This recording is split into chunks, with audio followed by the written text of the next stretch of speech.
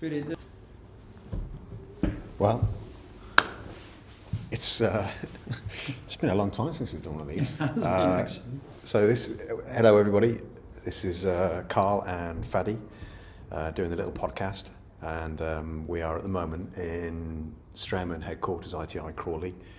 And I imagine the weather's a little different to how it was for you 24 hours ago, because Fadi's just flown in, not specifically for this, unfortunately, but for the exams that we're doing for the CID Coliseum, Certificate in Implant Dentistry. Anyway, let's get on to the nitty-gritty, mate. Kenya. Yeah, so thanks for getting me to talk about the subject. It's something very close to my heart, and I've been going to this area, this region in Kenya. It's called Loita Hills, and it's between the Kenyan-Tanzanian border, at the border almost. It's one of the most remote Maasai communities live there. It's about like 15,000 population, over a 250 square kilometer. Very, very basic kind of lifestyle, which is traditional Maasai lifestyle. Yeah. Although they're no longer nomads going, hunter-gatherers, they're settled because of the borders that have been introduced. Okay. And now they still live in a very traditional way, which is absolutely beautiful. Yeah. It's refreshing to see unspoiled land, earth, people living, depending day by day on the stuff that the land can produce for them. And everybody would have heard about the droughts and so on, which is still going on. So what we do there, I've been going there since 2006 or 7, first time I went. How did you end up sort of finding out about it or doing it? There's a mate of mine who invited a group who lived there, basically. Somebody who lived there came to our church and talked about what they need. And one of the needs was a clinic. So they thought, and that's how we got involved. So I kind of sat down with him over a cup of coffee saying, what is this about a clinic? Why do you need a clinic? So he went through the issues there where there's no electricity, there was no clean water supply, and if anybody sought medical care, it would have been a crisis management. In other words, if something goes badly wrong, they try and find some help, and they would have to walk days quite often to find some help. So, for instance, the nearest clinic with facilities to help and treat would have been at least half a day walk. Okay. The nearest town with a hospital is 4 hours drive now with the good roads. 4 hours drive? Yeah, that's the nearest town with proper hospital. So you can see the challenges there. Yeah. So what we kind of try to work with the community, with the chiefs and leaders and so on, is to help them basically get set up with having a sustainable health service, which would go towards prevention and not just crisis management. That was the aim. So every now and then we go back and visit them, see how it's going. Yeah. And we've had different groups go out. We've had a group with dentists, hygienists, nurses, ophthalmologists, opticians, and so on going out. And basically, it's an amazing experience to be invited in the community. The Maasai are very welcoming, very peace-loving actually, and they're also very proud, elegant people, and it's an absolute privilege to go and share with them. So we go there, we have tents, nice campsites where we've got some of the Maasai who actually cook for us, and we work together, we discuss strategy and so on, sit down around the fire at night and talk about all sorts of stories. Yeah. And there's very rich culture. So this time around we were talking about strategies, about what's the next step to help them along the way of becoming. Where are you at the moment with things? I mean, it's been 2006, did you say? That's right. So 2006, 16.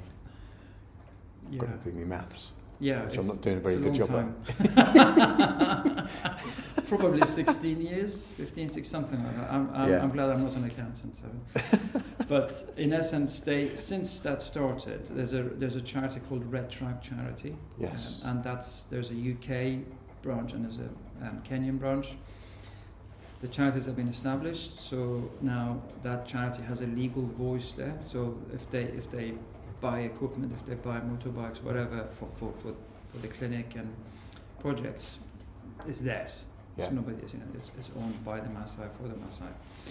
What's happened since then, the mobile clinic was registered, whereby people would go to villages to give healthcare promotion and so on.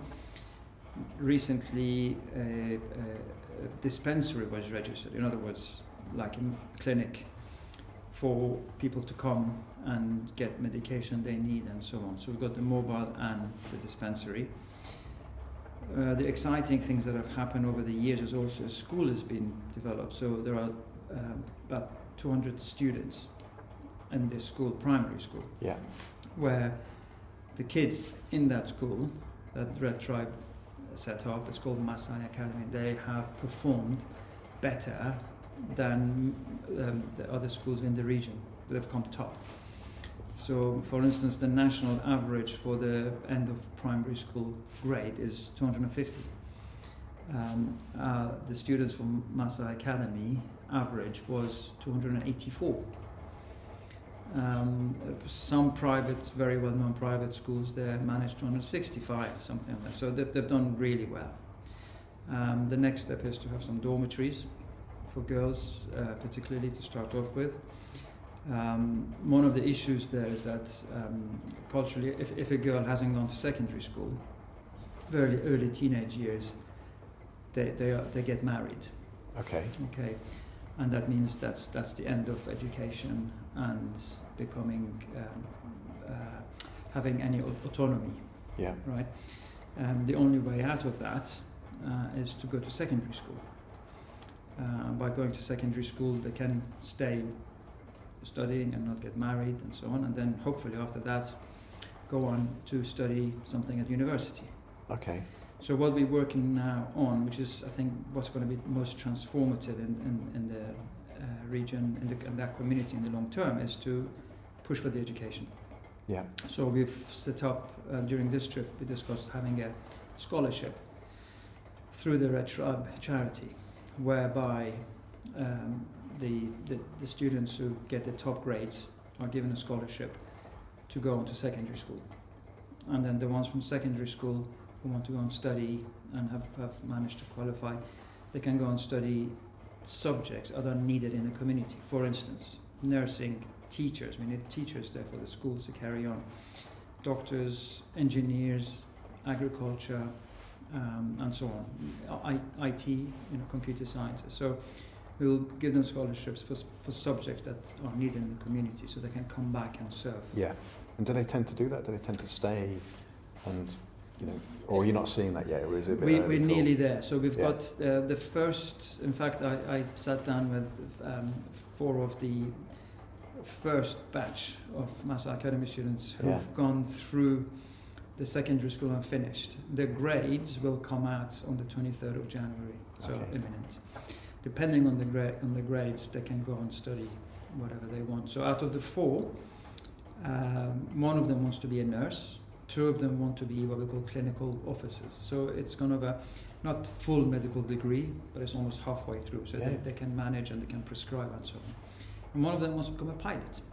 Wow. And he's wanted to become a pilot since he was, goodness knows, early primary school. Yeah. Because he would see these planes, these bush planes, landing and going, and he really wanted to be one. One of the workers there got him to sit in the cockpit. Most kids got scared and wanted to get out. He was in his element. He loved it. So, and in fact, this time he came with us next to the pilot. Brilliant. And had a little look. And again, he absolutely loves it. He's focused on it. Yeah. I met him 5 years ago as well when he was going from primary to secondary school.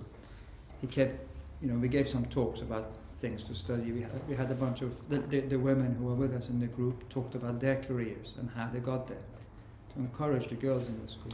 That's what I was going to ask. Do you find that, is there any resistance to the girls going into education, or is that okay? And there used to be. No, you're absolutely right. There used to be. Right, we've got to stop it there, mate. Yeah. They're waiting. Yeah. Sorry, guys. We'll come back to you, and this has got to continue. Thank you.